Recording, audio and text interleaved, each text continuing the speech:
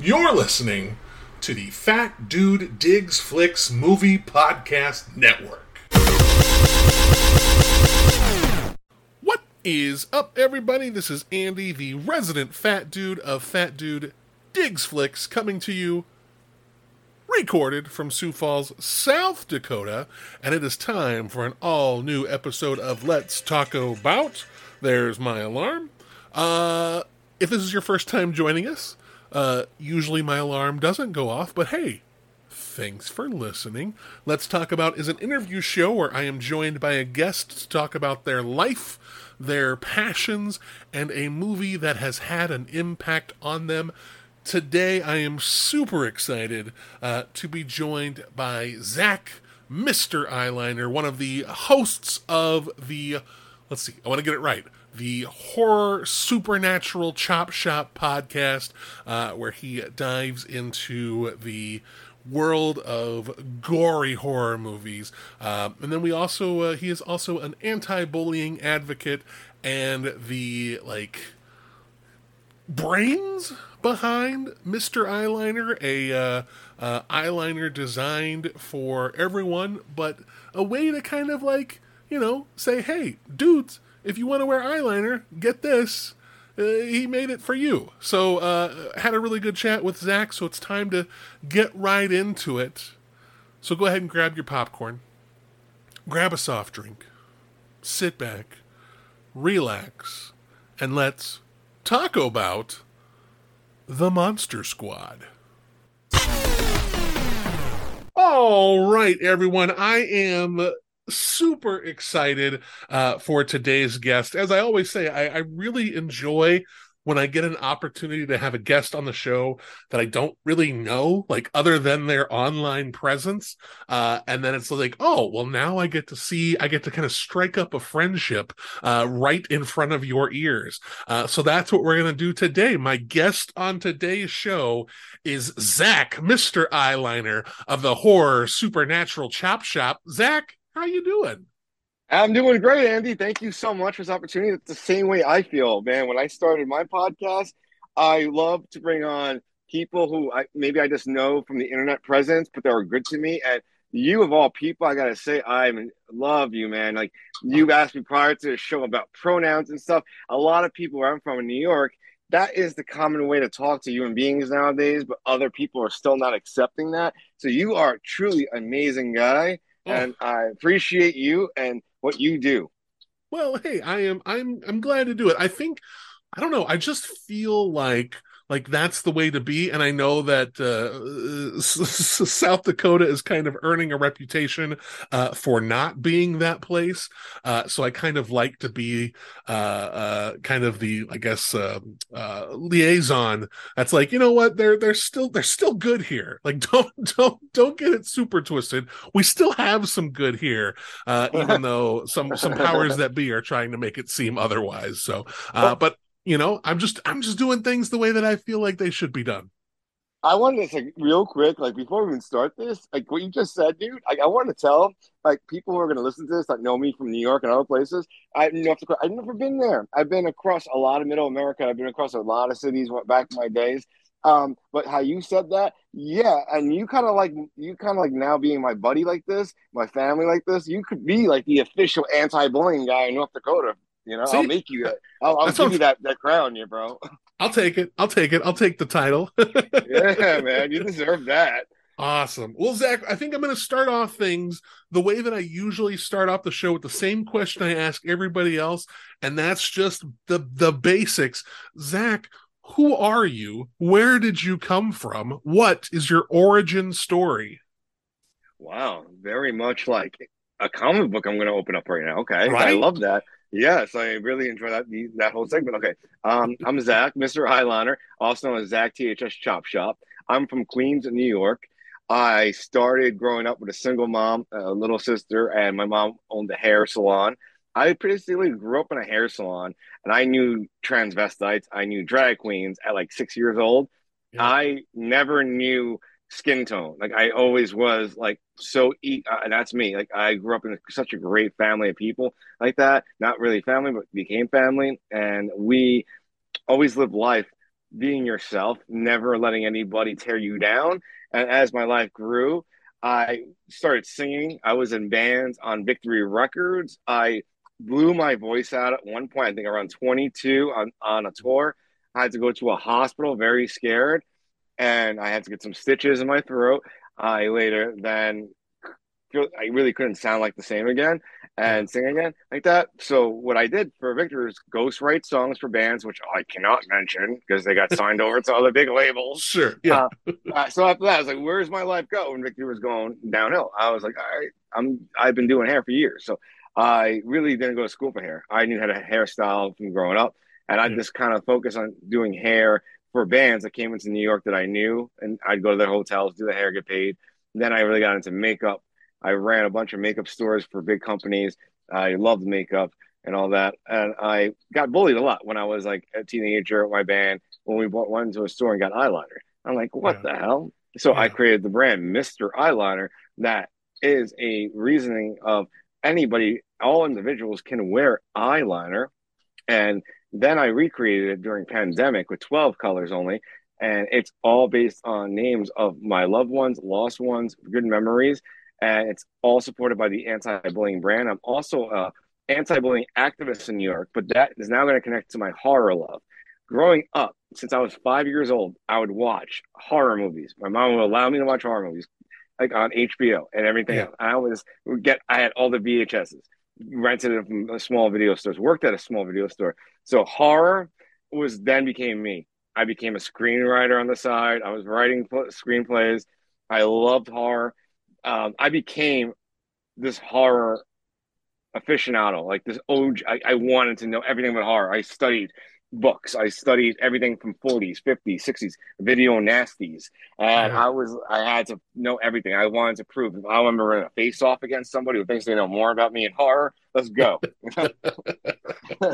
So fast forward, I had this dream always to become the next like Bob, like the next like Billy Bob Briggs. Like I want to become the next face of horror. Not that competition that was horrible, but like no, I want to be on shows. I want to host shows introducing really obscure horror films from the '80s and whatnot to people. And I actually introduced this concept to a lot of my anti-bullying youths.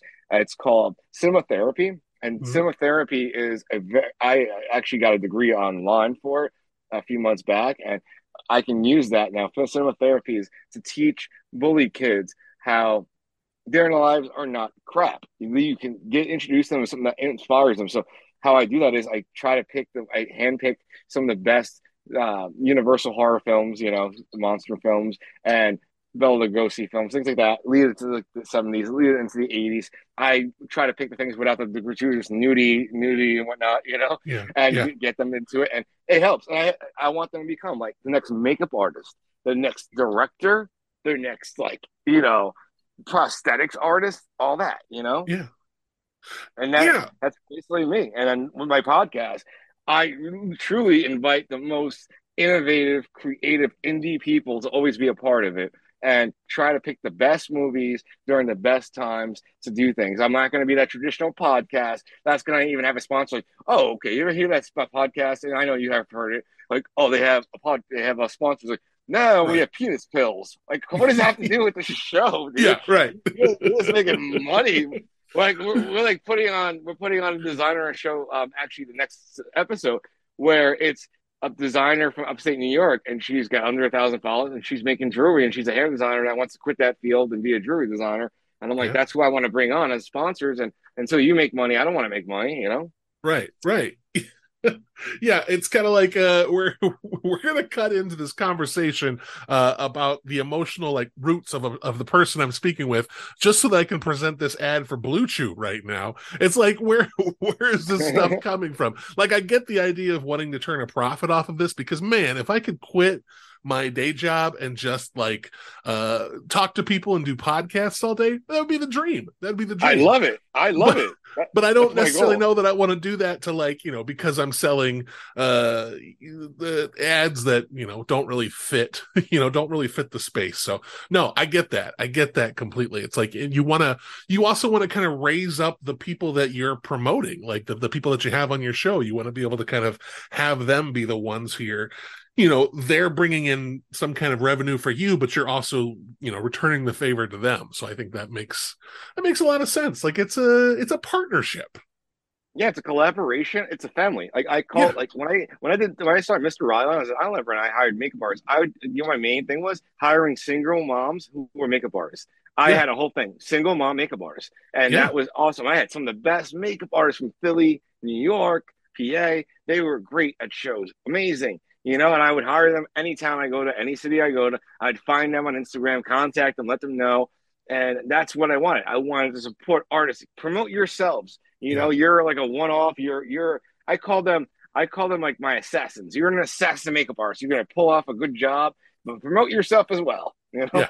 Oh, no, that's awesome. I want to talk about that. I want to talk about kind of that route of starting off in the hair salon. Now, is that where you kind of like, you're there as a kid kind of watching all of this work get done, but did you, when you were younger, like did you start to kind of apply yourself, like how to work on hair, how to work on makeup, how to do, nails and things like that? Was that something that you started kind of learning when you were younger, or it was like you just watched and then you had the interest and then kind of picked up on it later?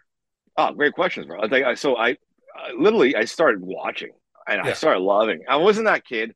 I can tell you, like 12 years old, I wasn't that kid that wanted to go to the sports game. I can tell you guys, I'm sorry, I don't like sport. I like hockey. I'm from New York.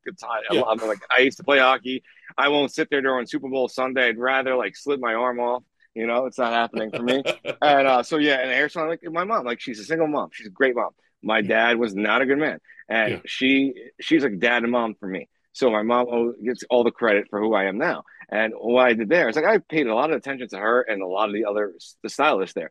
So one day I'm like asking a friend of hers at the salon, can't remember her name now, and I pick up some shears and she teaches me how to hold the shears and everything else. And then I practiced for like a few weeks. My summer vacation was me practicing shears and learning hairspray and learning styles, looking at styling books, then reading like rock and roll magazines and looking at bands. I'm like, hey, I could be a rock and roll guy. I could be Yeah. on. My favorite bands are like all these cock rock bands. I love like Danger Danger, Guns N' Roses, like Skid Row. I I could just I would love to do these kinds of hair for these guys. So I eventually grew into learning and makeup. I actually learned on the fly with another artist that was very older than me and that taught me simple skills, and I just kind of picked them up. And I can tell you what really helped me: YouTube. Yeah. I just watched YouTube tutorials, like smoking cigarettes at night and writing down notes and practicing on like a dummy, like a we call them like false head and fake hair and stuff. And I would just Yeah. practice on makeup on that and everything. Like basically, tattoo skin like things are the best ones to get if you're a makeup artist. I want to say if you get the Mhm. tattoo like with the tattoo artist practice on, that's the best stuff to get. Yeah. Was it more of like and I don't know makeup terminology or anything like that because I have just no knowledge of any of this at all, but like was it more of the like enhancement makeup, like beauty makeup, or was it more like did you kind of venture into like the screen makeup of like prosthetics and special effects makeup, or was it more just trying to help bring out the best in people to kind of accentuate their strengths and help make them look the best that they can look? Honestly, at first, it was me trying to help like someone who had a really shitty day at work and they Yeah, come in and I do their makeup. I want to make them feel as beautiful as they really are, but don't know they're beautiful. So it was like yeah, to really bring out their beauty and they can see it. And in that time frame, though, like I got hugs, I got, little tips and stuff, but I was really, really wanting to learn prosthetics. yeah, Prosthetics, I can tell you, if you don't have a great coach, it takes you won't be a perfectionist of prosthetics sure, for at least 10 years, maybe 15, yeah, because it's so hard. Same thing with airbrushing. Try to airbrush a full body, see what yeah. happens. Airbrushing, I can never master. People who do airbrushing for a living in movies, they even tell me it's, I'm still not that good at it. Yeah. Sure, sure. When you start in the hair salon and you're kind of uh like you said with helping people with their makeup, you want to bring out the beauty in them that they can't see, but starting in the hair salon, and then probably also the impact of you being bullied outside of the hair salon by people at school. Did working in the hair salon and kind of dealing with your own experiences, did that kind of help shape your like acceptance of others, like the idea of, you know, just kind of the anti-bullying mind frame? Is that kind of where that started for you too? It really, I wasn't mature enough to really gather the Sure. anti-bullying movement in my mind. And plus, at that Right. time, there wasn't anything called that in Yeah. reality. So I just kept that all in. I had so much anger because of it, but I never released it. And it Yeah. was to a point where this is who I am. I love horror movies. I would literally just half my band never saw some of the horror movies. I'd put on all the video nasties on the tour bus, and they Yeah. would watch some of this London stuff, and they would see some of these really messed up movies. A lot of a lot of the Italy movies, like Yeah. Zombie and whatnot. So I think I really just fell in love. I knew we have people. I always say this one thing, brother. I always Mm. say you look at someone in the eyes, directly in the eyes, and you ask if you tell me you've never been a bully or bullied anyone or you've been bullied, you're a liar. Everybody's at Yeah. least been bullied once, or every someone's bullied somebody unintentionally. It's Yeah. the truth about our world. It happens, and it's a pandemic that guess what the government of our country will never bring. Like obesity and bullying is something that makes the government too much money. Yeah. Yeah. Yeah. I think it's one of those things where there are people that refer to it as a rite of passage, and it is, but man, like it's the worst kind of rite of passage. Like you don't want people to have to go through that. So it's kind of like, so what does your anti-bullying movement kind of look like? I'm going to jump around a lot through No, it's okay. through different I times in your told you. chronology. I don't know, but look, bro. So my anti-bullying thing started like when me and the guys in the band would go into stores and like I think it was a pocket of Ohio, right? Yeah. And we went into like a Walgreens or something at that time, like when it was looking shitty before they got big corporate power. And Mhm. we went in there and we bought a bunch of eyeliner because we had rock eyeliner. We want to look like Nikki Sixx. We wanted to like look that far and all that. And we got someone called us a faggot like at the counter, Yeah. and that really shook with me. I'm like, Yeah. I mean, and that comes back. Let me tell you, that resonated in me. What 15 years later when I created the brand, because that memory one day came back to me, and I'm like, why can't dudes go into a store and buy eyeliner? Yeah. Like, why can't a girl go into a store and buy a certain product? It's why can't they or them go in there? No, it pissed me off. So Right. the terminology is why the name Mr. Eyeliner. Like I had to call it that for a reason of telling the world we're all individuals. The only thing, if you believe in any God, that we have is our soul. Use our souls correctly. Use our lives correctly. Yeah. And be as best people as we can. What is my purpose to go out in the world and say negative things to you? What does that do for me? And if that does something for you, I'm very sorry for you. Yeah. But me, my model is like go out and tell a complete stranger if you really are truthful and you think, hey, great jacket, say that great jacket. Oh, Yeah. great shoes. That might improve someone's day. Mhm. Mhm. Yeah. What's the reasoning behind bringing negativity to the world when it's so much easier and so less confrontational to bring positivity? Like there's nothing wrong with giving someone a kind compliment and just kind of like, that can set somebody's day in the complete right direction. Like someone could be Yeah. having a terrible day, and if you just say one nice thing to them, like that little spark can ignite so much change. So I think you're right. Like I just think it's tough that I think for me it's so difficult to accept the fact that bullying is so commonplace, that it's just something that, as I said earlier, kind of a rite of passage. Like it feels like, oh, people are going to pick on you. It's just something you have to grow out of. And but No, why? But why? But, that mentality of when daddy abuses son because yeah, he dresses a little effeminate, that mentality should be gone already. Like the yeah, boomer generation are dying off. I yeah, hope that when the boomer generation dies off, the people who they birth, who are now dads of other kids, should not be doing that. You should yes, not. Your kid comes home from school and they want to wear stuff like that. They want to wear. It's who they are. Yeah. You know. Yeah, I feel like the younger generations have kind of uh, taken that idea and ran with it, where it's like, what's the point of this? Why is this something that we need to carry with us? That we need to let out any of our frustrations, the shit that we're dealing with at home, the shit that we're dealing with on our life. Why do we have to let that explode on the people who we're around on a regular basis who are going through their own shit at the same time? Like, what is the point? So I am fully for any kind of anti-bullying movement, because it's just like, I just remember thinking back to when I was younger, like the stuff that you would have to go through. I have never been a thin kid, like not even not even close to thin. I don't think I could even utter like But like, dude, you carry your name very proudly. I fucking love you for it. yeah. Honestly, sorry. No, I love. I have so much respect for you and your yeah. pod. I love you, man, for doing this. Thank you so much. Yeah. I don't know what it was, but there was just one day where I was like, first off, I like alliteration. So I like the Fat Dude Digs Flicks. I like the FDDF. Just it's just fun. But then I was like, I'm a chubby guy. I've always been a chubby guy. So I'm gonna own it. Like like it's what's it gonna do to like it's also for me, it's one of those things that I can quickly take away from somebody else.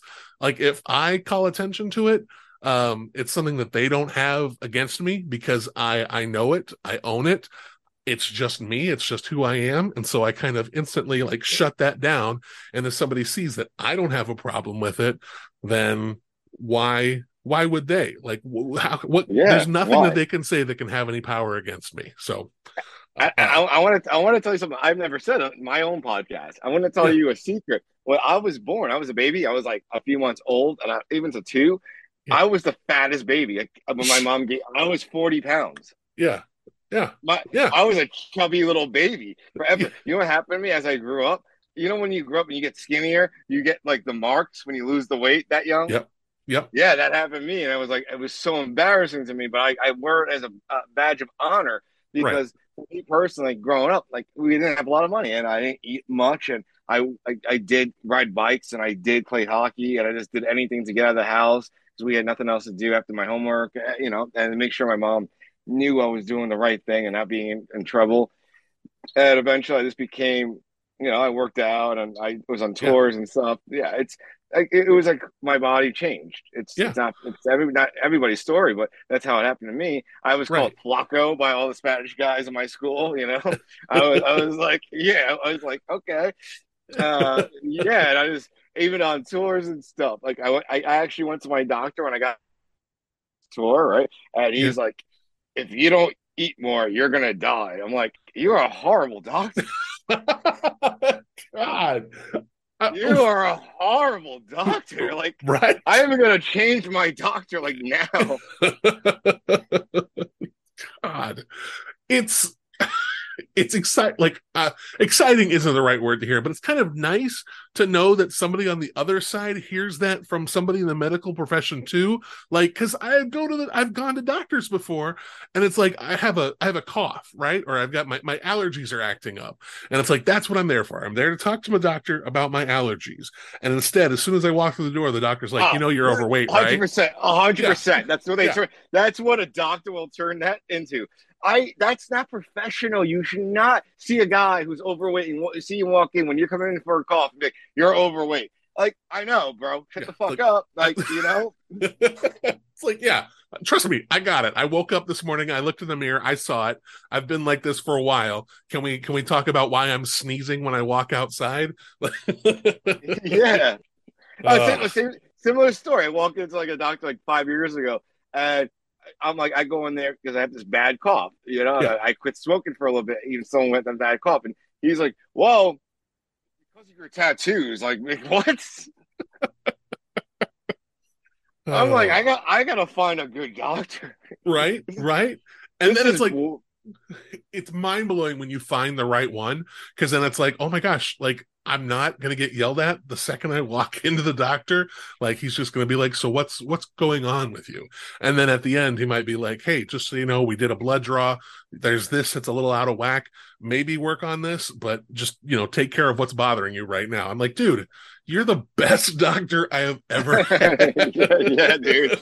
It's like that's a godsend when you Yeah, find a doctor that's literally going to say that nice stuff to you that actually makes sense, like yeah. professional wise, medically wise. You know. Oh, yeah, yeah. It's a dream come true.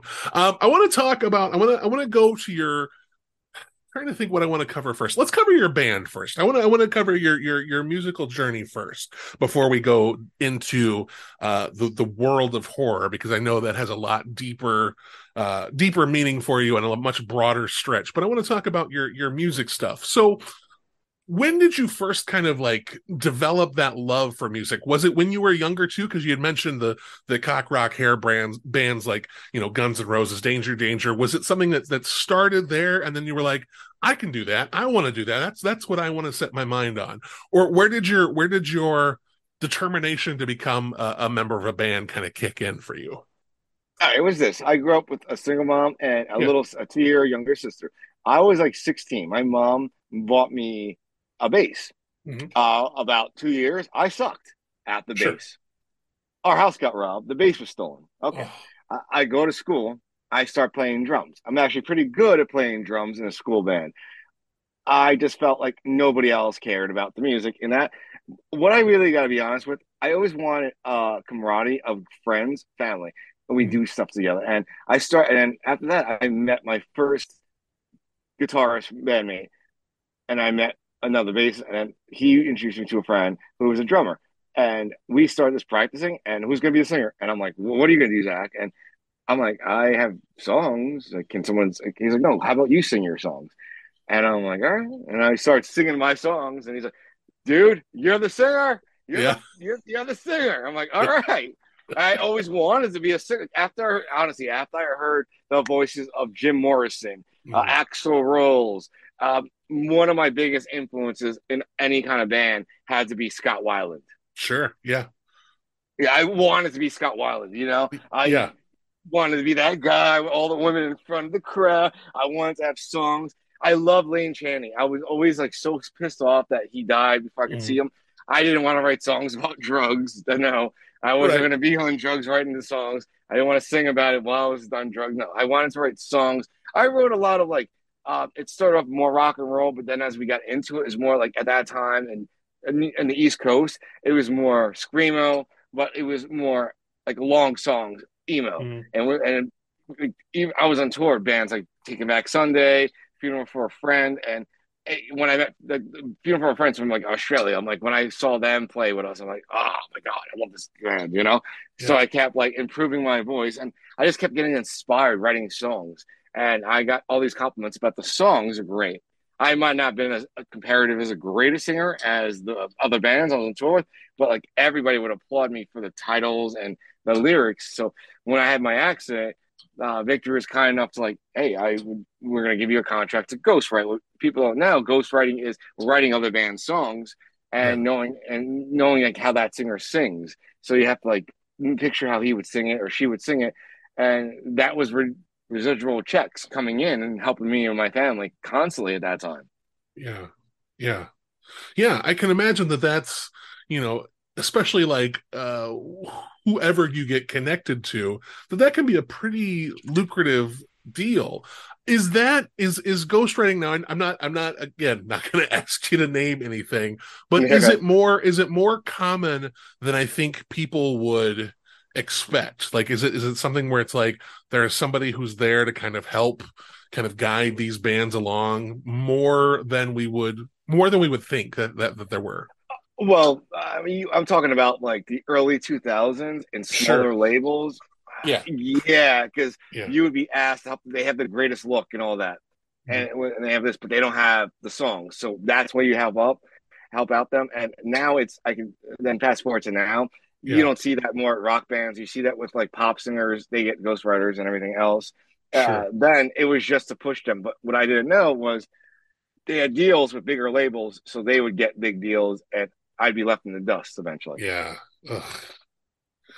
the business of a Yeah. lot of these art industries is where it's kind of like, oh man, because you get really talented people who are putting in all this work and then they're not getting the compensation that would really be helpful for them. So yeah, capitalism, man. Dude, it's we're gonna be dead. We're gonna be dust in the wind. Yeah, Our grandkids will be dust in the wind. Capitalism will still stay alive with the cockroaches. Okay. that's right. That's right.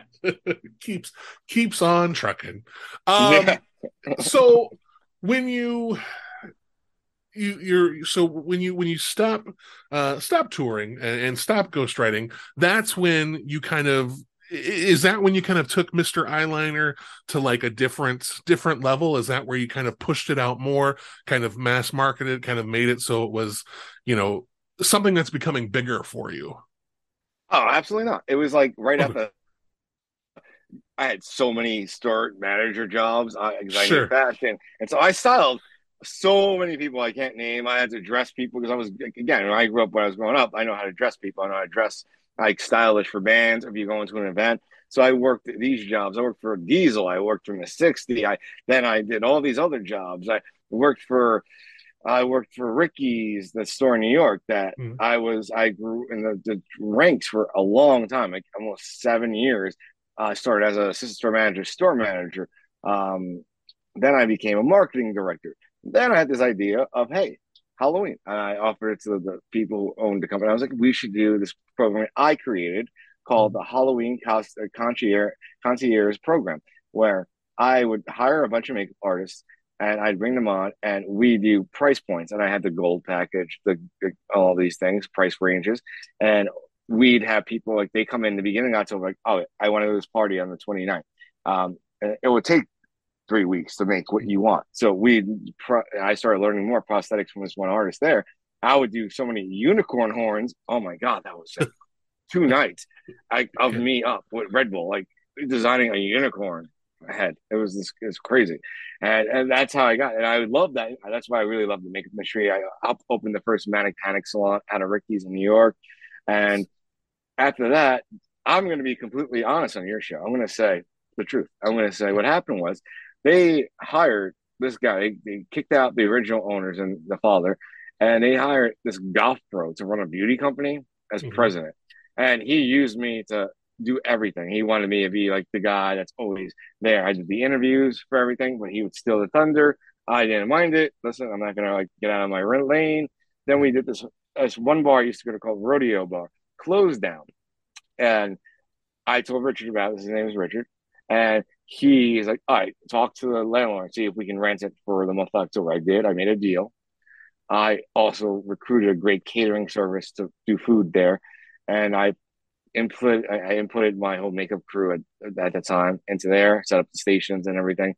And then Halloween comes, we have this big party. Blue Oyster Cult actually performed at that party. Nice. Yeah, because Nice. one of the members was related to one of the people from Ricky at the store at that time, and Richard comes and then all right, I'm the one cleaning out and a long night. We're like finishing out. Next day comes. It's Halloween day. It's slow there, but like and after that, I go back to work on a Monday, but I get these calls and I get someone ask me to meet them outside. And it's like one of my makeup artists was harassed by Mm. this man, and then somebody else was harassed and one of the other person was fired in that morning because she named that person. And Sure. then when I went to HR, I named the whole situation, and Richard was in there, and he's like, "All right," and I had to sign something, and I was fired. Mm. So I was, and my best friend Chad at the time picked me up. I packed up my office, took all my stuff, took all the beauty products that all the companies have always sent me from this like closet I have. We had like 18 bags carrying on the trains together. He was such a good. He's like someone who's like a brother to me. And we came back, and it took me about like 4 weeks. I woke up, I looked in the mirror, I was like, I want to design my own brand. And Mm-hmm. I looked and I talked to somebody, and I started going to work.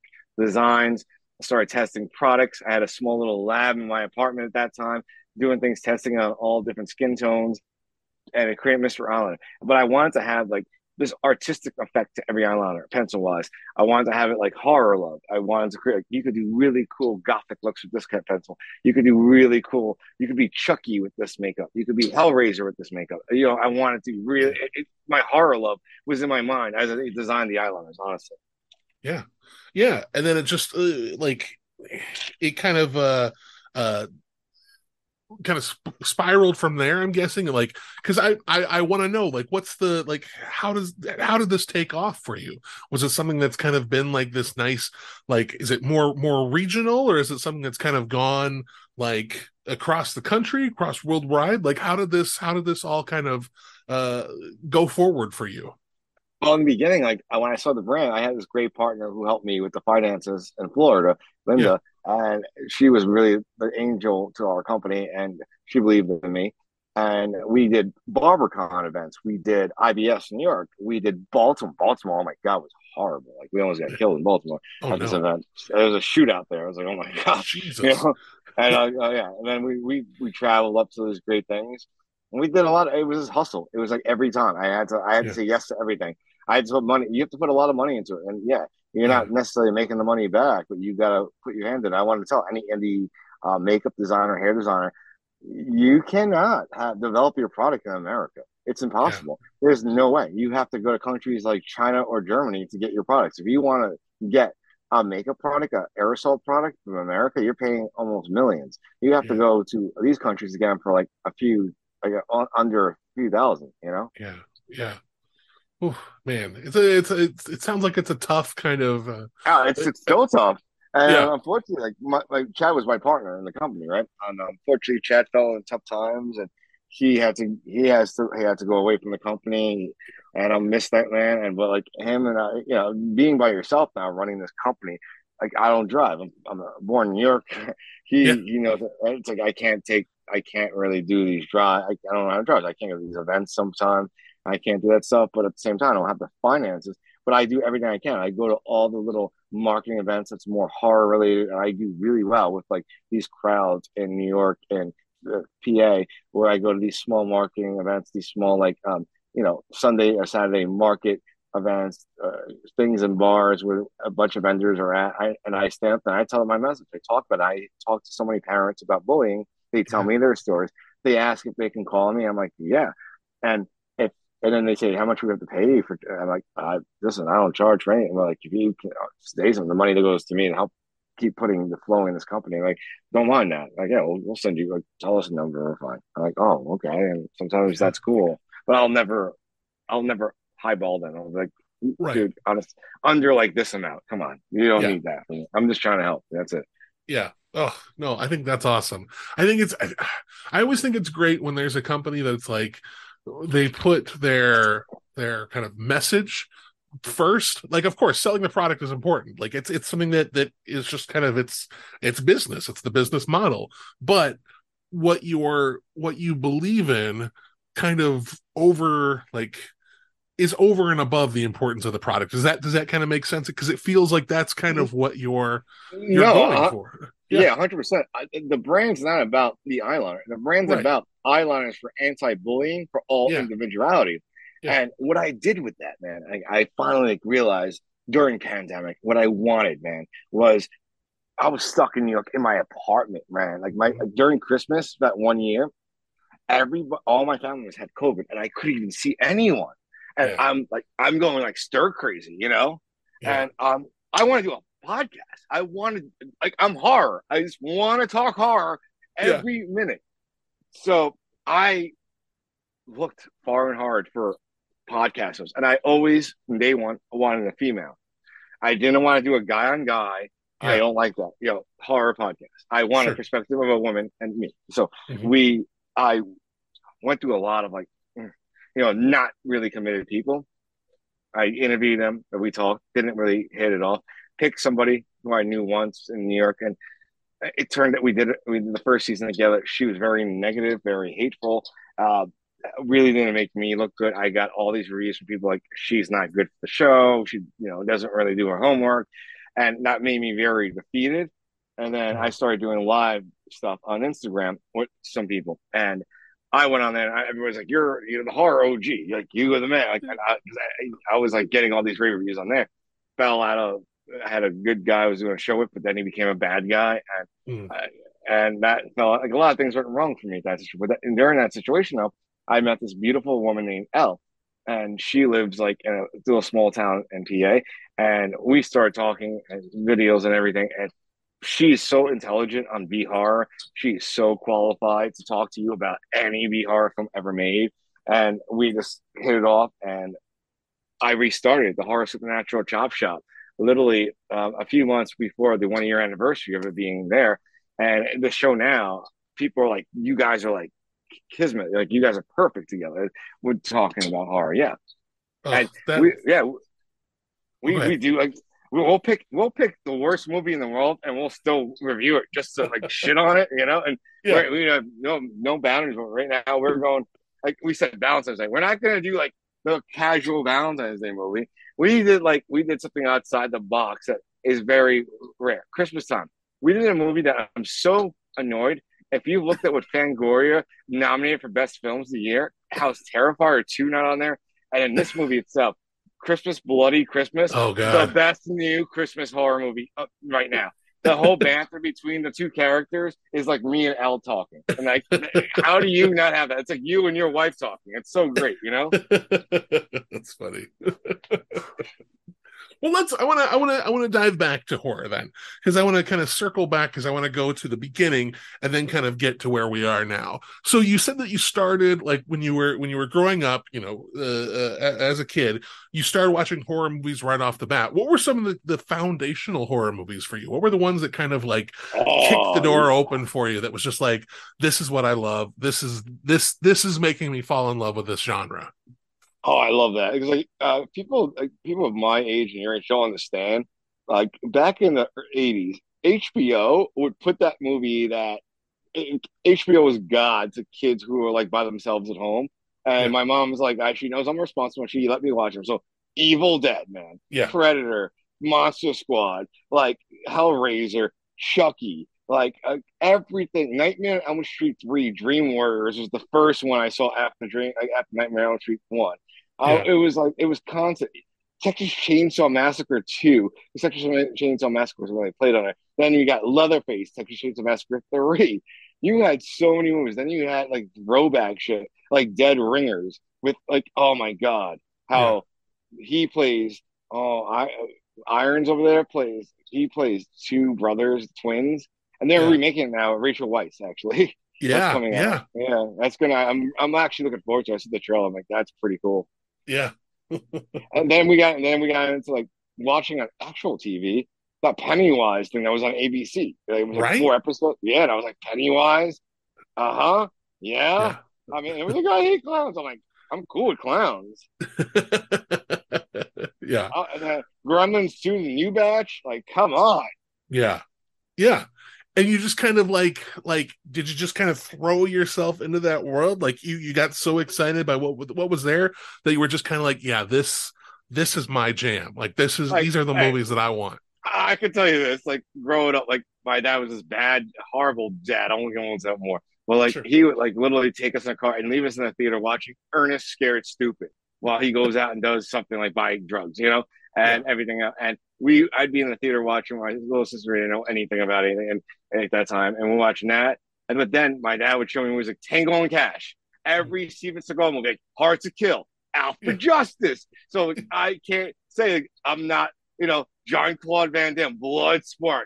I, Yeah. I still, it's memories. I can't, if it's on, I'm going to watch it still. Hard to Right. Kill, I'll watch. Like Out for Justice, if it was filmed where I lived at that time, like I will watch it. Like, before he became a Putin buddy, I still liked him then. Yeah. But then it's like, so you take this love that started so soon, and then that kind of like that sticks with you, because you show you said that you showed your bandmates like all the different like video nasties, Italian horror stuff while you were on tour. But like, what was it that kind of I guess where did the love come from? Because it's like I know that it was there, but it was like this is something that's so important to you. Like this is something that it's like it's a part of who you are as a person is embracing these horror movies. What like where can you I guess this is going to be philosophical, but where does that like how how does the love that you have for horror kind of manifest itself into this podcasting world? Like why is this the thing that drives you so much? Is it just the creativity of it all, or the love for being scared? Like what is it that makes it so that horror is like what pushes you forward? Oh, I'll start here. Like when I was like 4, I had Sure. this uncle, my mom's brother, and everybody loved Eddie. And Eddie was the coolest guy in the world, leather jacket and everything. And him and I would watch Psycho and the original, Texas Chainsaw Massacre. Yeah. And he was the coolest guy. And I was too young to remember when he passed, but Yeah. he was passed way too young for me, and I missed him. And what he said to me, what I remember was, always be what you want to be and be into what you want to be into. And I I remember turning on a TV screen and it was Friday the 13th Part 2. Yeah. And I'm like, why is this not winning awards? Why is The Shining not winning awards? Why is my favorite movie of all time, The Exorcist? I saw once I watched The Exorcist, I think at maybe 8 years old. Yeah. I, I was I was in it to win it. I Hmm. loved it. Hmm. Intelligent, beautiful, crafted, and after that, I started loving everything horror, like reading every Fangoria magazine. Then I fell in love with Fright Night. Fright Night was and then they had Fright Night magazine comic books. And I Yeah. would beg my aunt to, "Can you find me the Fright Night comic book, please, please, please, please." Peter Vincent and Charlie are fighting aliens in this episode in this book, and I was like, okay. I was like so into it. I was so obsessed with just like watching everything that was horror. Like I remember watching Children of the Corn. My mom, that's her favorite. That's her worst. She hates that so much. Children of the Corn. Like it scared the shit out of her when she saw it. Sure. And no, there's this new remake won't scare you as much as that original, I think. Yeah. But like, Probably yeah, not. everything I go into my uncle, my aunt's like boyfriend, at the time became her husband. He like officially surprised me at Fangoria convention tickets, which they don't have anymore. Fangoria used to do in New York conventions in like this hotel, and I got to meet like all my heroes, like Robert Englund, Angus Scrimm. I have an autograph from Angus Scrimm that says "Boy," you know, and he was the most gentle person, like most a great soul I've ever met. No. I was so grateful I met all these people back then. I Man, I have a wall of them. Let me like just go over real quick of the autographs. Yeah, I remember Daniel Harris. That was my crush. I met Daniel Harris. I Yeah. met Reggie Bannister. I actually met Dee Snider, but then ran into him in Long Island, New York, at a restaurant 3 different times. Oh wow. Yeah, he's like him and his son. Him and his son knows one of my ex girlfriends. It's weird. Crazy. It's crazy. Yeah, and it's like that was these good times, and forever I was like, yeah, that was like a time like that was like the time when you're kids and like, you're teenagers and they had these. Now it's like all about sports things and wrestling things. They don't even give time to horror conventions in New York. You have to go all the way to the ass pit of New Jersey to go to anything. Yeah. Yeah. Yeah. And here in the Midwest, in at least South Dakota, there's not much of anything. And so it's like we've got to go to like Minnesota for something, sometimes Kansas City, Missouri for something. So it's like just trying to find these kind of like these conventions that exist back then, like they're just it's not the same anymore. And Like and dude, you're also looking at the fact that like say you have a significant other or a child, these yeah. prices are not the same anymore. Oh yeah. Good Lord. Yeah. Like I remember when I was younger, it was a different kind of convention, but like they would have like trading card conventions that were just like in these hotel lobbies where admission was free. Like you had to buy the products and stuff, but like if you wanted to get in, all you had to do was walk in. There were some, of course, that you had to pay admission for, but there were a few where it was just like, no, come on in. And I'm like, what happened to that time frame? Where Oh my being able to God. walk around and Yes. look around, like you're not if you want to buy something, of course you have to pay for it, but like to just walk around and look and see all the things that are there, Man, it's sad that now there's an admission just for like looking. So I don't know. I'm getting old. I think that's what this No, all comes dude, down to. I'm like grandpa now. I'm like Yeah, everybody calls me grandpa. I get upset when I see young girls with their with their stomach showing on the bus because I have two nieces. yeah, I don't like that. Sorry, but yeah, it's like my niece is like a lot of anime shit and like a lot sure. of like that stuff cosplay. But if I'm a speaker, I do anti-bullying speaking at a lot of these cons, Yeah, and I can get them passes. But when I don't, I have to pay them. I have to pay like $60 for me, and then $40 for each of them. What? yeah, Back in the yeah. day, you know how much? Let me tell you about this: the photo ops, the Oh my signature thing. God. When I was a kid, it was like it's $15 for a photo and a picture and all this. Now it's like $80 if you want to get the photo op and the picture with your camera. Yeah. Yep. And like everything is separate too. You can get the picture, you can get the autograph, you can get this. Sometimes they have a package where you can get all of them together, but it's just like it's so expensive. Yeah, it's sometimes it's really not worth it, man. It's like, Yeah, yeah, a lot of these cons. Uh, I always wanted to go to the Supernatural Con in Jersey, but it's so expensive. yeah, yeah. Ugh, just yeah, crazy admission prices. I want to kind of let's kind of dive into our featured movie of the week because this kind of goes along with your horror roots here because you did name this one, and this is the movie we're going to talk about. So let's take a second to kick back, relax, and talk about the Monster Squad. You know who to call when you have ghosts. But who do you call when you have monsters? We're the Monster Squad. What's a squad? It's like Miami Vice, I think. They're young and inexperienced. Naughty virgin. They're a bit disorganized. Monsters are not real. We don't know that, sir. 2,000-year-old dead guys do not get up and walk away by themselves. But when strange things start happening in town, There's a monster in my closet. Ooh, look at that big, scary monster. What's happening? You wait until the werewolf. Silver bullet? they're the only ones ready to do battle. Something's out there that's killing people. And if it's monsters, nobody's gonna do a thing about it but us. First off, before we even get started, let me tell you when you picked this movie, I was so excited because I love this movie so much. Like this movie is like one of those cornerstones of growing up for me. And you know why I really wanted to pick this movie? Because of Horace. Yeah. Oh yeah. Oh yeah. He's the I best. know you. I know you're gonna get a kick out of that. I know Yeah. you're gonna have fun with this. I know Yeah. you will. Horace rules. Horace is the I best. know. Uh, Fuck yeah. so in your words, Zach, what is like describe to the audience if they haven't seen it or if they have and just love the movie, what is the plot of the Monster Squad? The Monster Squad is basically like an eight. It's truly 80s. You have terminology used by people that you would get killed in America now using Yeah. and everything else, but it's completely 80s. And it's about you get intro to this movie with Van Helsing and his Van Helsing, who, if you don't know, was the one that was going up to Dracula, and his band of freedom fighters considered to be like ridding the world of vampires and stuff. And it says in the title, they blew it, you know. And then we just see a Dracula going out there trying to. It's basically every Universal monster at that time that existed that we had rights to, like the properties to.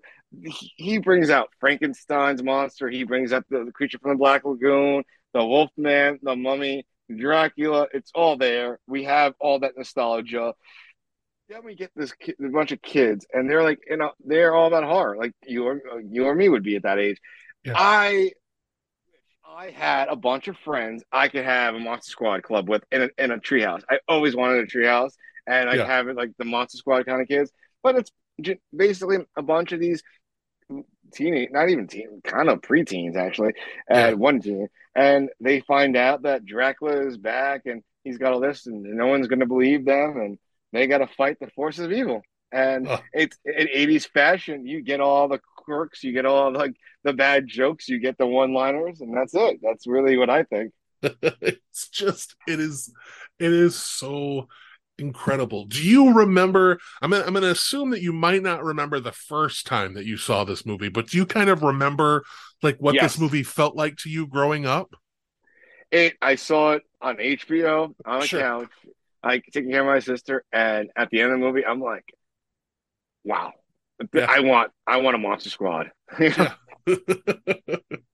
Like this was one of those movies for me that I think after the first time I saw it, I probably the same with you. I probably saw it first on HBO, just like someday hanging out, and there it is. And I go, this is the greatest movie I have ever Yes, seen. Why did I not yes, know this movie existed?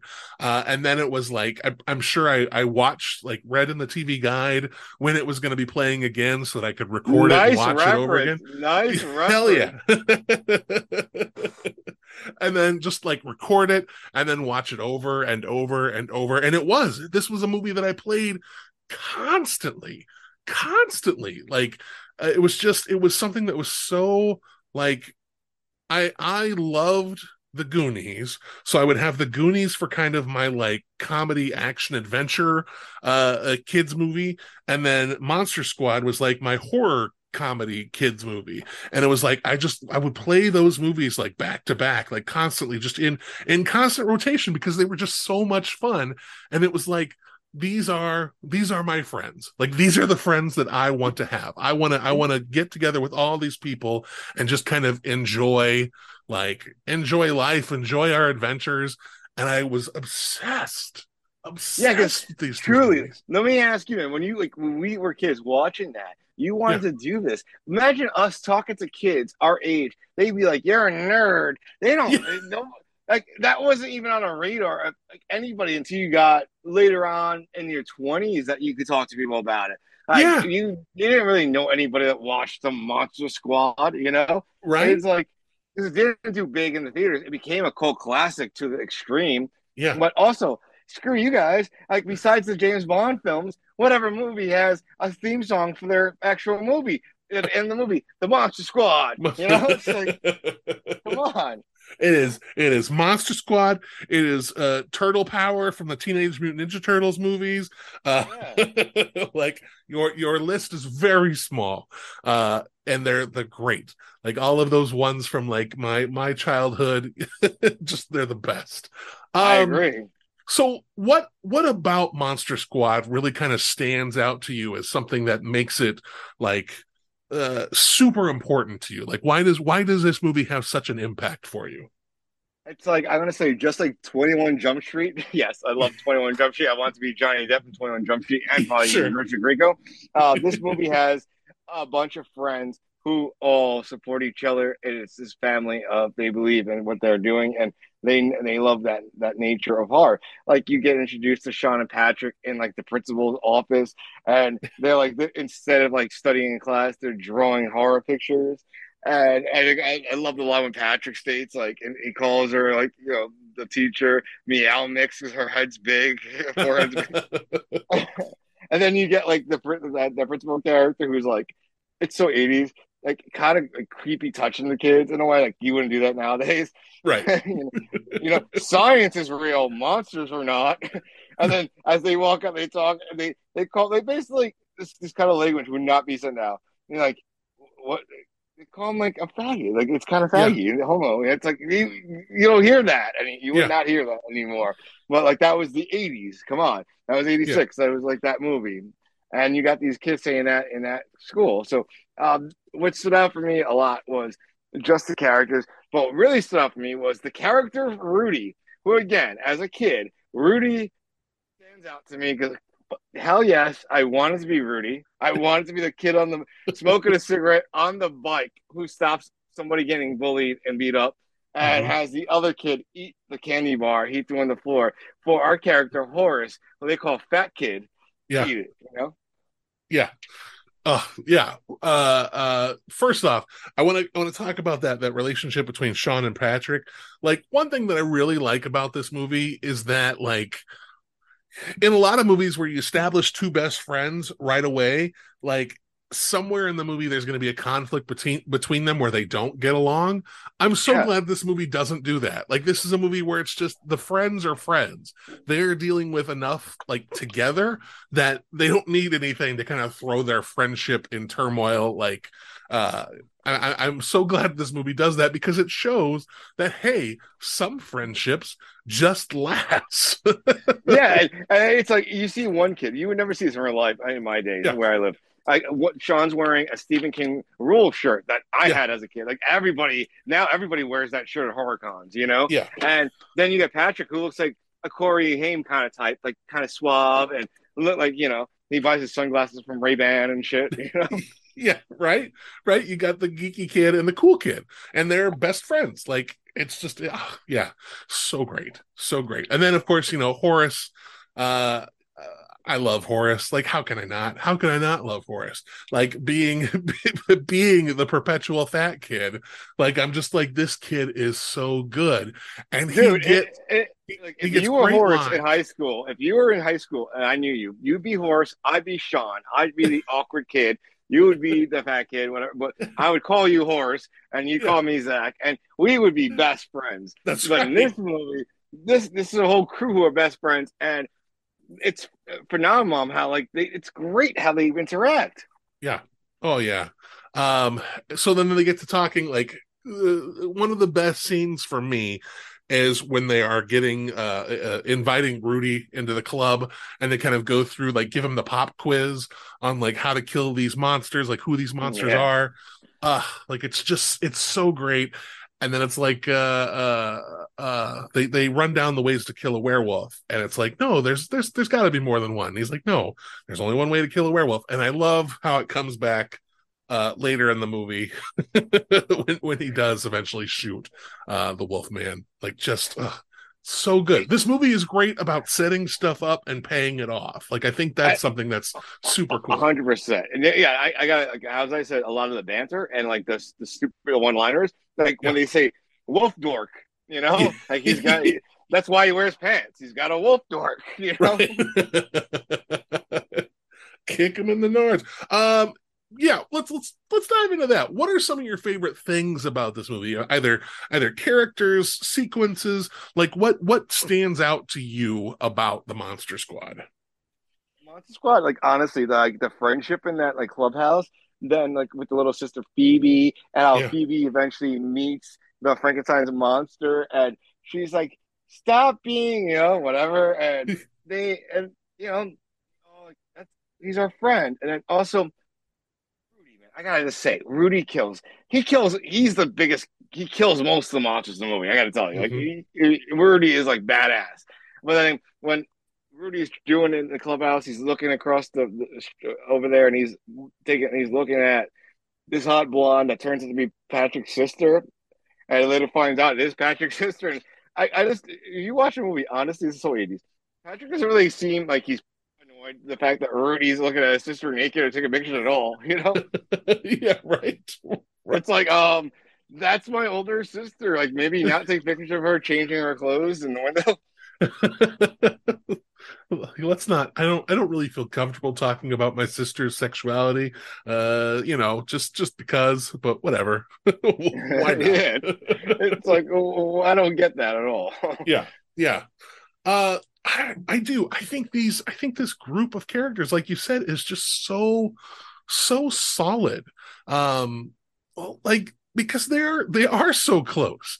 Like, and even the ones when they kind of pick on each other a little bit. Like, you have the counter example that I'll always give to this one is Goonies, which, again, I love the Goonies. I love the Goonies Love so the much. Goonies. Yeah, Yeah. absolutely adore it. They pick on each other. Like, they will joke around with each other and call each other names, and it feels like there's a friendship there, but there's also, I think if like Mikey wasn't there, I don't necessarily know if Mouth and Chunk would be friends. I kind of feel Yeah. like And I gotta say, with Monster Squad, like these kids were young. The actor yeah, Rudy was a little older. yeah, This is a smaller movie, like not like the Goonies. These kids had to hang out because oh when yeah, they're doing their scenes, we we interpret it like they are actually friends. Like they mhm, know each other. Like even that one scene when Frankenstein's monster like throws down Sean, and then you got Patrick massaging his shoulder in the clubhouse. You know, Yeah. It's like they are buds. Like they are total buds, like through and through. And I love that. Like it's so cool to see just a genuine friendship on screen. Last time that I watched this, I didn't I try to rewatch everything like right before I do an episode, but I had just recently rewatched it. So I was like, if I don't get around to it, I think I'll be okay. But one thing that really stood out to me the last time that I watched this movie is you have the creepy German guy who is yeah, a Holocaust survivor. And yes, like he says this line in this movie that he's not afraid because he's dealt with worse monsters before. yeah, and then And that's I'm when he just closes the door, and you see right. his number. That me, I'm Jewish, Hispanic, Italian, so Sure. I've actually spoken in my days to survivors of the whole, and it's very harsh and it's Yeah. very hard.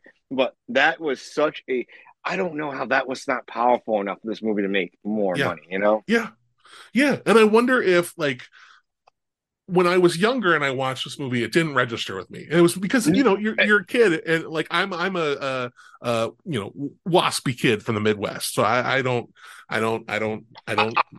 don't discredit you if we're kids sure, watching that film and we don't recognize that. No, yeah, we wouldn't. I don't think we have the brains that at that point too. right.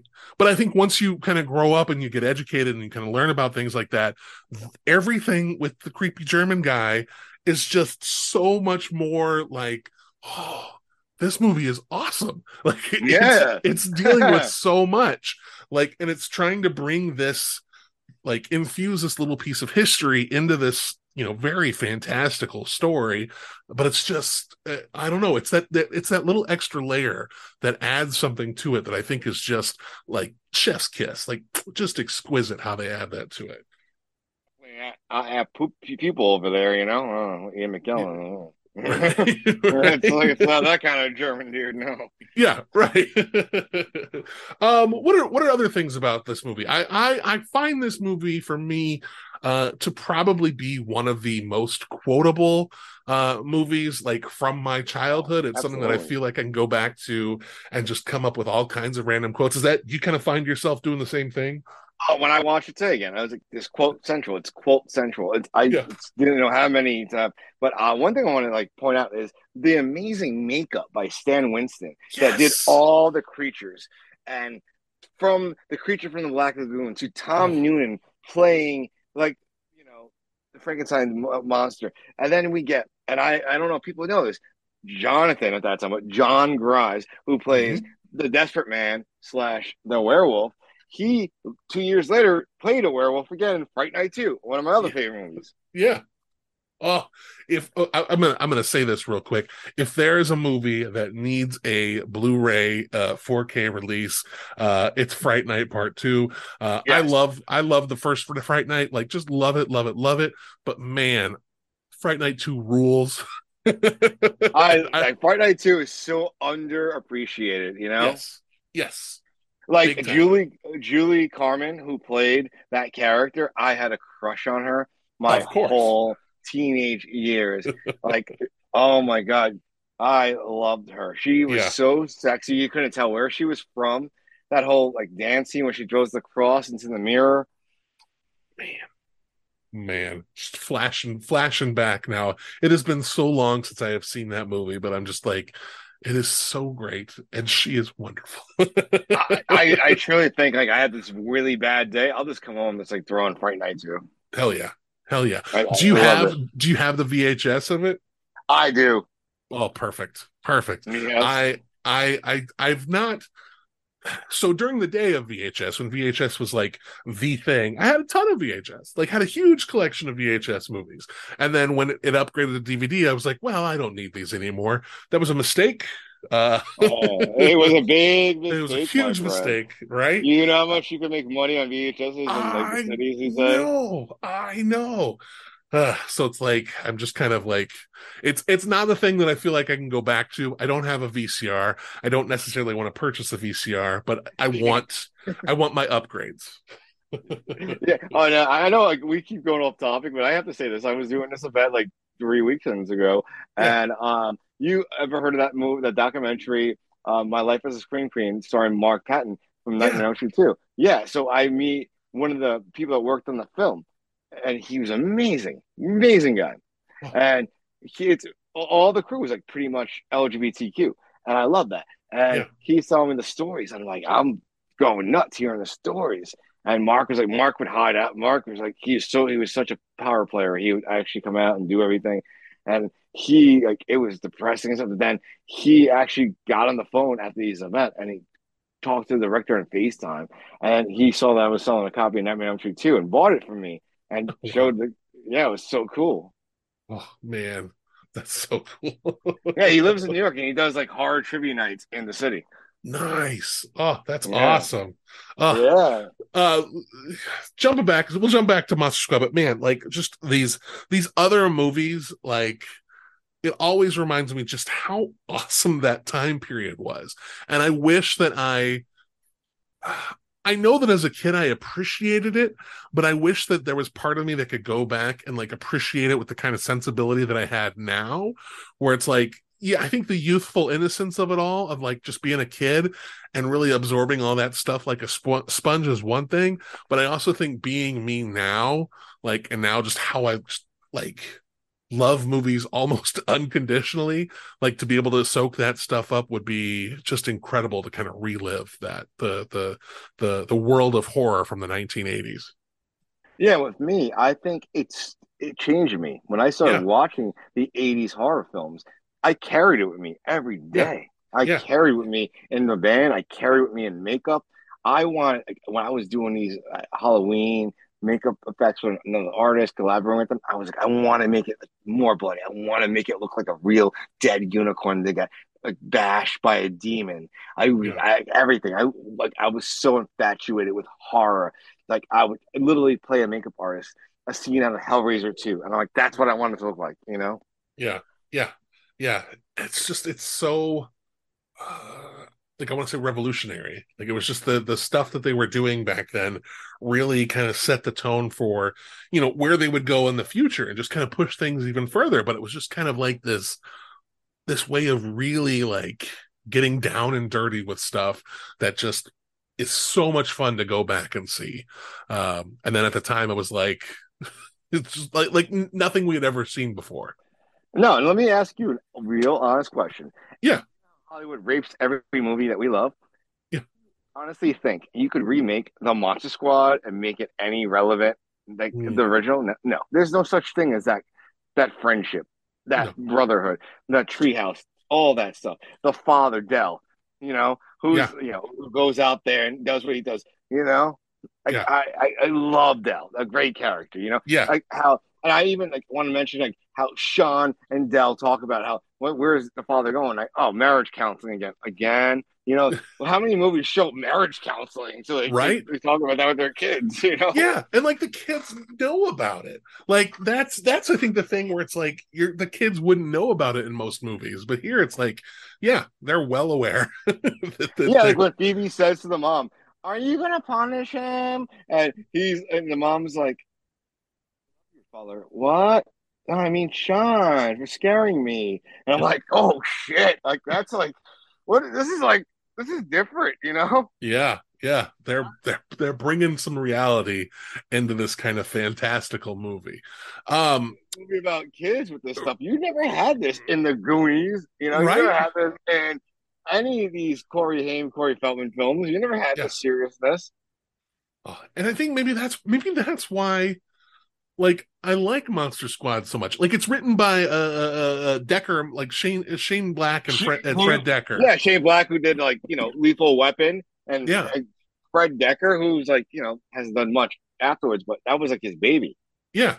And it's like there's this uh not like, well, yeah, I mean there's this honesty to it, and there's like this sense of being an adult to it, and I think it's like not talking down to kids, which I think is super important for a family movie, not to talk down to kids, like because you want, if you're going to have your target audience relate to a movie, you don't want to treat them like they're children, you want to treat them like they're people. And I think that movie does this so well that it's like it's just second nature. Like everything feels very genuine. The relationships feel very genuine. The way everybody's treated feels very genuine. And then yes, you have this really fantastical monster element added to it, but there's the story at the core of all of these people involved whose relationships like have gone on before this movie and then will continue to go on after this movie, and just they are except for the guy, of course, who gets his head squished by the creature from the Black Lagoon. Yeah. But yeah, just I love the way they kind of develop all these characters in a way that feels very, very genuine, very real. Speaking of real, like one of the most human moments of this film for me that I can always hold in my heart was, remember when Sean's out there watching the movie number 13 of Groundhog's Day 13, Yeah, and his dad was promised to take him to, but he's watching it from his like binoculars to the theater, and his dad comes out there and has the talk with him. I'm like, I wish I had that as a kid, you know? yeah, yeah. Like everything about that is so nice. Like it's like they just sit on the balcony together, pass the binoculars back and forth, like share a drink of something, right? Like it's Yeah. just it's such a And listeners, nice it wasn't tender alcohol. moment. It was like Yeah, cola or something. All right. yeah. Like what a nice tender moment where it's like, oh man, how what a happy family. Even with the stuff that's going on, like that relationship is so like I don't know, genuine, human, real. I It really, feels I nice. really, I really think if more 80s kids, like cities all over the place, got to see that with somebody else, they would, this movie would have done way better in the theaters Oh because yeah. it really touched a lot of hearts. Even every scene with Phoebe and Frankenstein's Mm, monster, he's our friend, guys. I think that kind of thing. Like the mom, freaking out yeah. when she sees Dracula turn into a bat after he just blew up the clubhouse and killed the best friend of her husband. Yeah. Oh man. Yeah. That was harsh. I like there are parts about this movie where I do watch it and like, oh my God, like this is kind of terrifying. Like it's a fun Yeah. movie, but there are moments that are pretty scary. One that stands out for me is like, it's during the final sequence and they shoot at Dracula and he crashes like the bat crashes into the Oh, like like the dy- disgusting, like great yeah, FX thing by Stan Winston. Yeah. yeah, like the half bat, half human, like oh, like And he what does he is say? Suck on this. yeah, right. And then like what they strap the dynamite to the Wolfman, and they explode the like Pieces. yeah, and he goes back together like it's Terminator 2. Or it's like for me, it reminded me of Play-Doh coming back together. Like, Yes, man. yes, yeah. What else about this movie do you really enjoy, or maybe even more detail on something that you said before? I know that you talked about the monsters, the design of all of these characters. Really, it's like it's the best that some of them have ever Dude, like looked. growing up, like when I watched this, I think you can agree. Did you not want friends like this? Like Oh yeah, I wanted Rudy as my big brother. yeah, Like, damn right. yeah. I was a big imaginary friend kid. Like I was the person that was like, I would be at home and sometimes I would like pretend I had all these friends, and the way that I had my imaginary friends is usually they were either the Goonies or the Monster Squad. Like those are the Oh, people. I love that It's admission. I love that. Yes, they want me. For me, I would even I would go out like in the summer yeah, and meet this like friend. I would, yeah, this like 21 Jump Street, right? And or yeah. Monster Squad. Yeah. And I just like I don't know. I liked them so much that I was like I wanted there to be more adventures with them. So what I would do is I would just make up the adventures on my own and I would pretend they were there and I would get to be part of the clubs, and it was just I don't know, it was just a lot of fun being a kind of a creative kid. Like I had friends. I had friends, but like, Were, sometimes I were, just it's were, like were they like what you liked? Like me, I yeah, had friends, but exactly. would they want to sit down with me and watch these things? You know? Right, probably not. Like it was probably they probably weren't, and I think even to this day, except for a lot of the friends now that I've made as adults really are big time movie fans. But it's like I almost feel that to an extent, up until a certain point in my life, like there weren't the friends that were as obsessed with things the way that I was. And it's like I can't really reveal that part of myself to these other people. So that was maybe that was one of the reasons why I had all these imaginary friends, because it was like, oh, it's basically just an extension of my personality. I'm just kind of making them up and kind of creating them as I go along. I don't know. It's a psychological thing. No, I totally understand that, dude. Because at that time, like I remember, like besides horror, my other big love was anything John Hughes. So Sure. trying to talk to someone my age group and trying to watch The Breakfast Club, Yeah. or that's one of my favorite movies of all time. I Yeah. wanted to be John Bender, and Of course. movie is boring. Let's watch a Rambo movie, No. No. Give me like, Breakfast Club. Give me yeah. Ferris Bueller. Give me Weird Science. Yeah, give me Weird Science, man. Like seriously, talk about good friends, Yeah. Right. Oh, Let's yeah. create a woman. And they did. Like they And have been. Lisa Brock, like, okay. Yeah.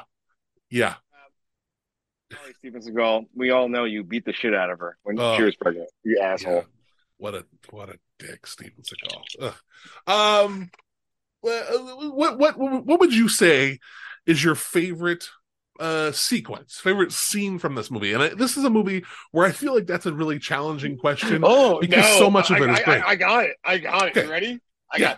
The scene when they can't get into the church, right? And they see Yeah. the 3 vampire chicks come in, and Rudy's like has a cigarette, and he just as he walks down, he's like, "Where you going, Rudy?" He's like, "I'm in the club, ain't I?" And he goes out there with the cigarette in mouth, takes the bow and takes the arrows and shoots 2 of them. And the other one comes in and stabs her with the stake he made in woodshop. It's like, Yes. That is a money shot. You killed Yeah. 3 of the vampire chicks with like a stake and arrows that you stole from archery class, and you actually you made the stakes in woodshop. Then he actually made silver bullets in another course. I don't know what school in the 80s would not notice you making silver bullets, but okay. Right? Like, you imagine, like, now, like, one of our kids, we get called to school, and your son was making silver bullets in class, he's going to jail now, Yeah. Oh, yeah. Yeah, you're done, bud. Yeah. There's no werewolves. You're just a Yeah. psycho. You're going to jail. Sorry. Yeah, your educational experience is over, my friend. Yeah. So, like, yeah, that moment, Rudy, that was that, and I also have to add the scene when Desperate Man, werewolf, comes, right, and in the street where Rudy's still shocked that he did what he did, and then he's beating the shit out of all the cops. Yeah. And werewolf's coming in, and he takes a cop's gun, puts the silver bullet in, just one, and shoots the Desperate Man werewolf, and he thanks him. Thank you. Yeah. He didn't want to be a werewolf. Yeah. He's the whole movie. He's like, just you need to take me. You need to lock me up. Yeah. Oh, like, man, so good. I love that whole ending, like that whole where they're finally getting to confront the monsters, and of course for me it's Horace is locked out. He's locked out. The bullies, EJ and the other bastard kid. Yeah, let me in. No, like, you assholes. You're not gonna let him in. Yeah. And then, okay, fine. I'm gonna kill the creature from the Black Lagoon, and he does. And then it's just the names Horace. Yeah, what do you like? Clocks the gun. Yeah, that was like, you will never be bullied in school again. I love this movie. Like I can't put it any other way. I absolutely love this movie so much.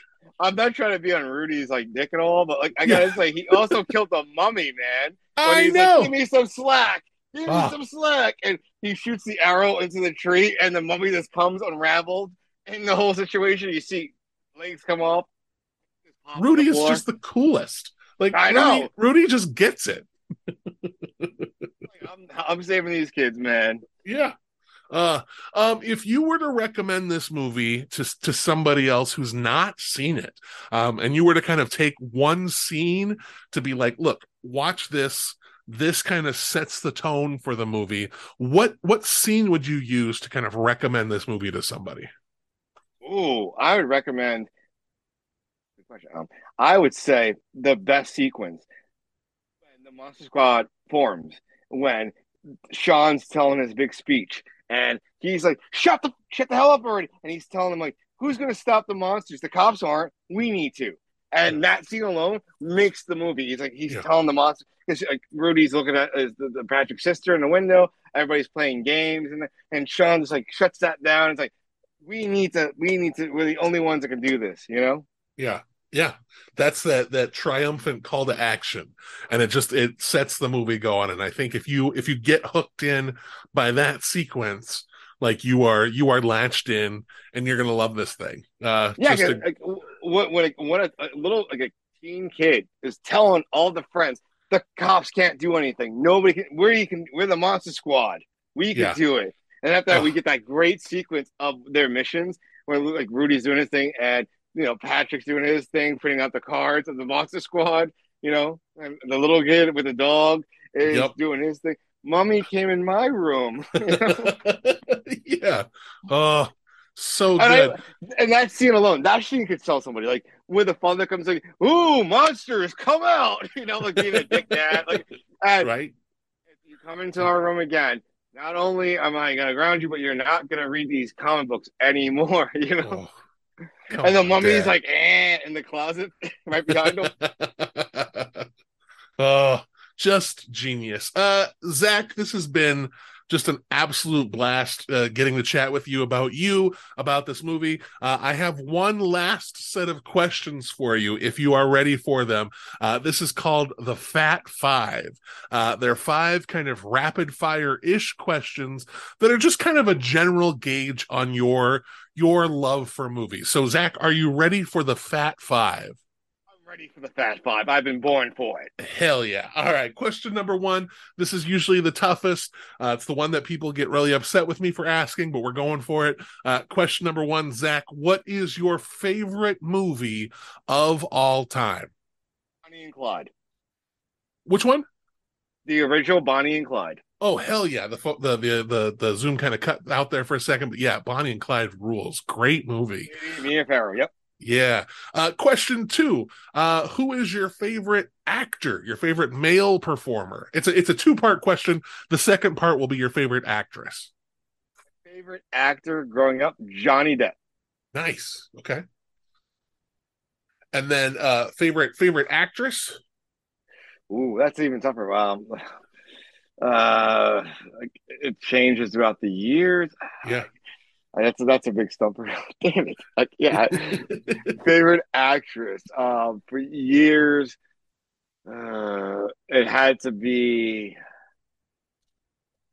Right now, it's Rachel Weisz. She's done Sure. amazing projects. Yeah. Oh, yeah, she's great. Just great actress. Question three.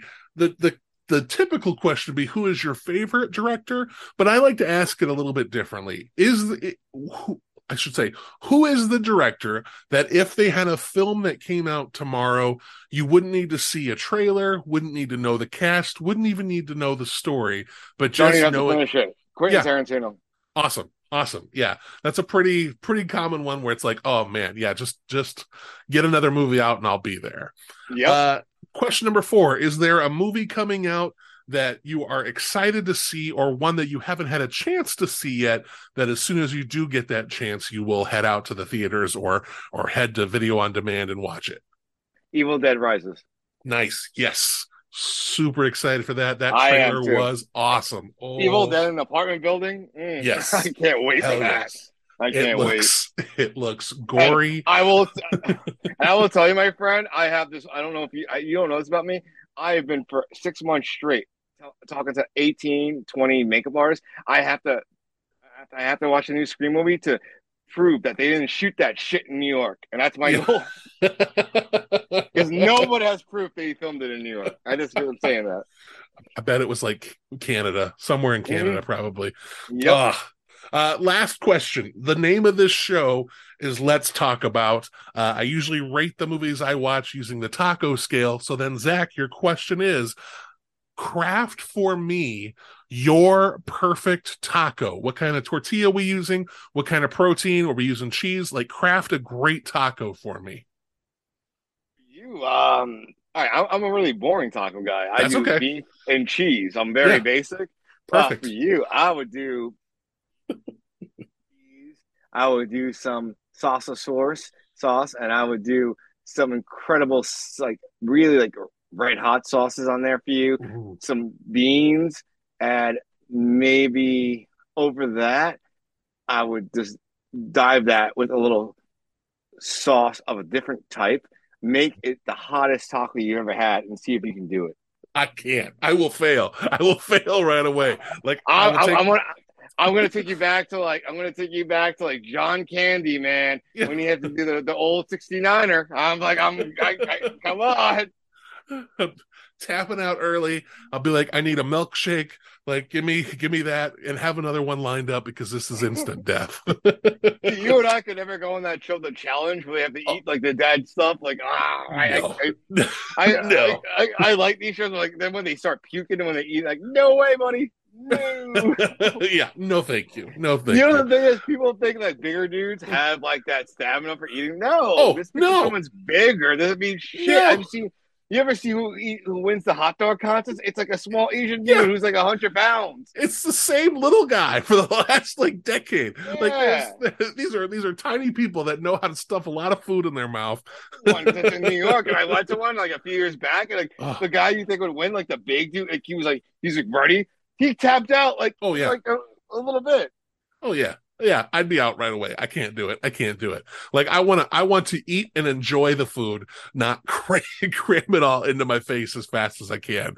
No, thank you. No, thank you. But Andrew, would you like to would you like to give a score to Monster Squad between us? Yeah, yeah, yeah. Last time I reviewed it, I gave Monster Squad, I gave it 4 tacos, 4 out of 5 tacos.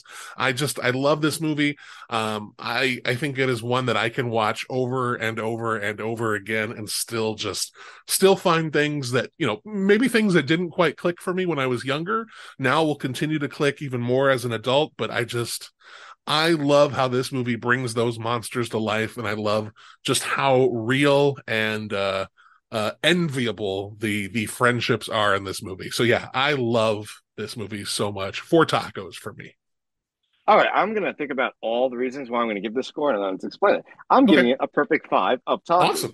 Yeah, Tacos that I want to eat ever, but I try them because not only did it give me a new friendship with you, Andrew, I love you now and everything else. We're a family. But that's now, right. growing up, this movie kept me alive. This movie kept me inspired. It kept me becoming a wannabe, a best screen horror writer ever. And I am going to try to work on a screenplay about childhood and this kind of stuff. But like, there's not another movie. There's Goonies went out, but Monster Squad was different for me. Monster Squad was more me. I wanted to be the Sean. I think I Yeah, was the Sean. I would draw horror paint like, things in my notebooks at school. And I loved it. If I had these kinds of friends, then we could have been like the new Ghostbusters or something. So like yeah, honestly, the Monster Squad has so much nostalgia for me, but I think it did when it became a cult classic. When people saw it afterwards, it helped a lot of people yeah, realize who they really are. Like, you shouldn't be afraid to like love horror and talk about it. Everybody's talking about pop music and they're talking about the Grammys and blah blah blah blah. No, talk about like, hey, I just saw this movie, man. Oh my god, you ever see Hatchet? You ever see this? yeah, yeah, yeah. Oh, oh man, yeah, good stuff. I can't disagree with you. Like, I feel like this is a perfect movie. Like, I might be inclined to move it up to 5, just because of how it makes my heart feel. Yeah, Monster Squad is great. Yeah, Zach, this has just been it's been so great, like, getting to chat with you. Like, you're just the coolest. I'm going to give you some space to plug your stuff. Where can people find you online? Where can people find MrEyeliner online?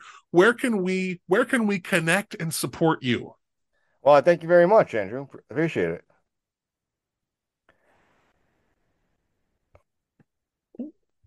You could do you hear me? Yep, I sure can. All right, so yeah, you can find me on Instagram on the Horror Supernatural Chop Shop.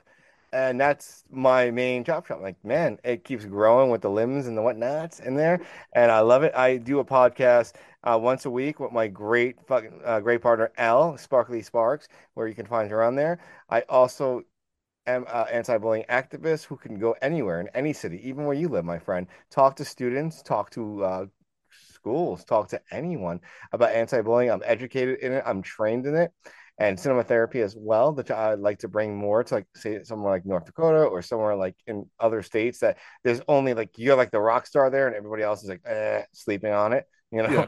But yeah, I saw a horror supernatural chop shop is also on Facebook. Where, like, honestly, please listen to us in the horror supernatural chop shop. We'll be shouting you out this week, my friend, Oh, and it's available on Spotify, iTunes, and anywhere you can get your podcast from. We're on 3 different platforms. We are trying our best to bring up our status to get to Patreon and offer you more. We have great sponsors. We have great people we support, and you're going to be one of our new people that we talk about always. And I will always support you. And I thank you for this. And I thank you for the opportunity to talk to another like-minded individual that has the interest and love and the passion that I do. It's very hard to find people like you. And I'd like to invite you in the future to be on our podcast, and you can talk about your show and pick a movie we can do.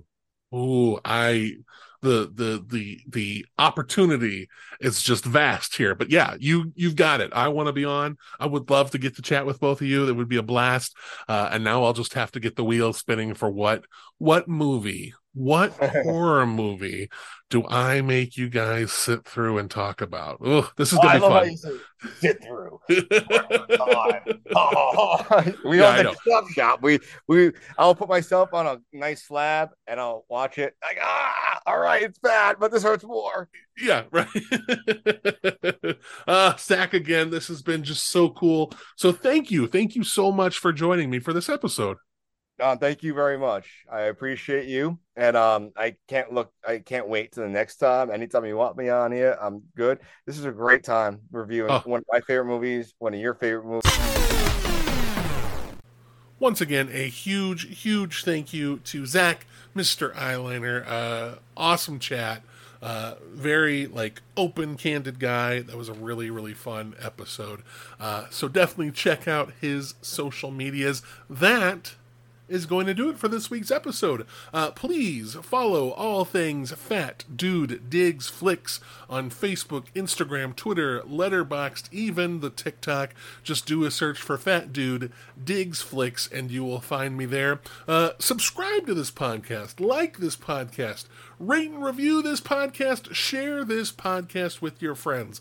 As I always say, I'm going to keep doing this podcast no matter how many listeners I have, but man, listeners would sure help. So if you enjoyed this episode, please share it with people that you think would also enjoy it. Leave a rating and a review, especially on iTunes or Spotify, where you can do that, and just let people know that this is a podcast worth listening to. If you do subscribe to this podcast, you not only get Let's Talk About, but you also get the Criterion Break. It is a podcast where I am joined by two of my good friends, Blake Ginnathan and Derek Fearing, and we dive into the Criterion Collection proper and the Criterion channel. We will have a bonus episode coming up at the end of next week as far as the Criterion Break is concerned, so get ready for that. It's Criterion related, maybe? I don't know. We just love movies, and we're going to be talking about a big topic with Best of Week, which is what I'm about to talk about. So next week is Best of Week. So you will get the annual Best of 2022 episode next week here on the channel from Let's Talk About, where I will be joined by Jameson Fifely, and we will talk about our favorite movies of the past year.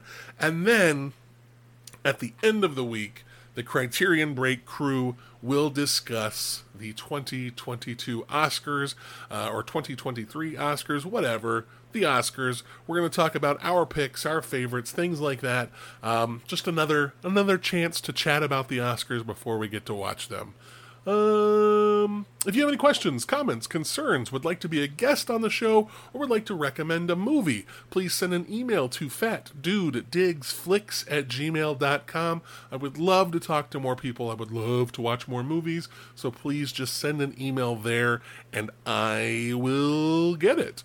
If you're in the South Dakota area and would like to talk to cool people about movies on Facebook, please join the South Dakota Film Community Group. We are always looking for more people to chat about movies. That's all it is. It's just a chat. So join in. Join in the conversation. That's it. That's going to do it for this week's episode. I already plugged what's coming up next week, so I won't do that here. But be back here next week. Same fat time. Same fat channel, and let's talk about movies. Be safe out there. Have a good week. Bye. Thank you for listening to Fat Dude Digs Flicks.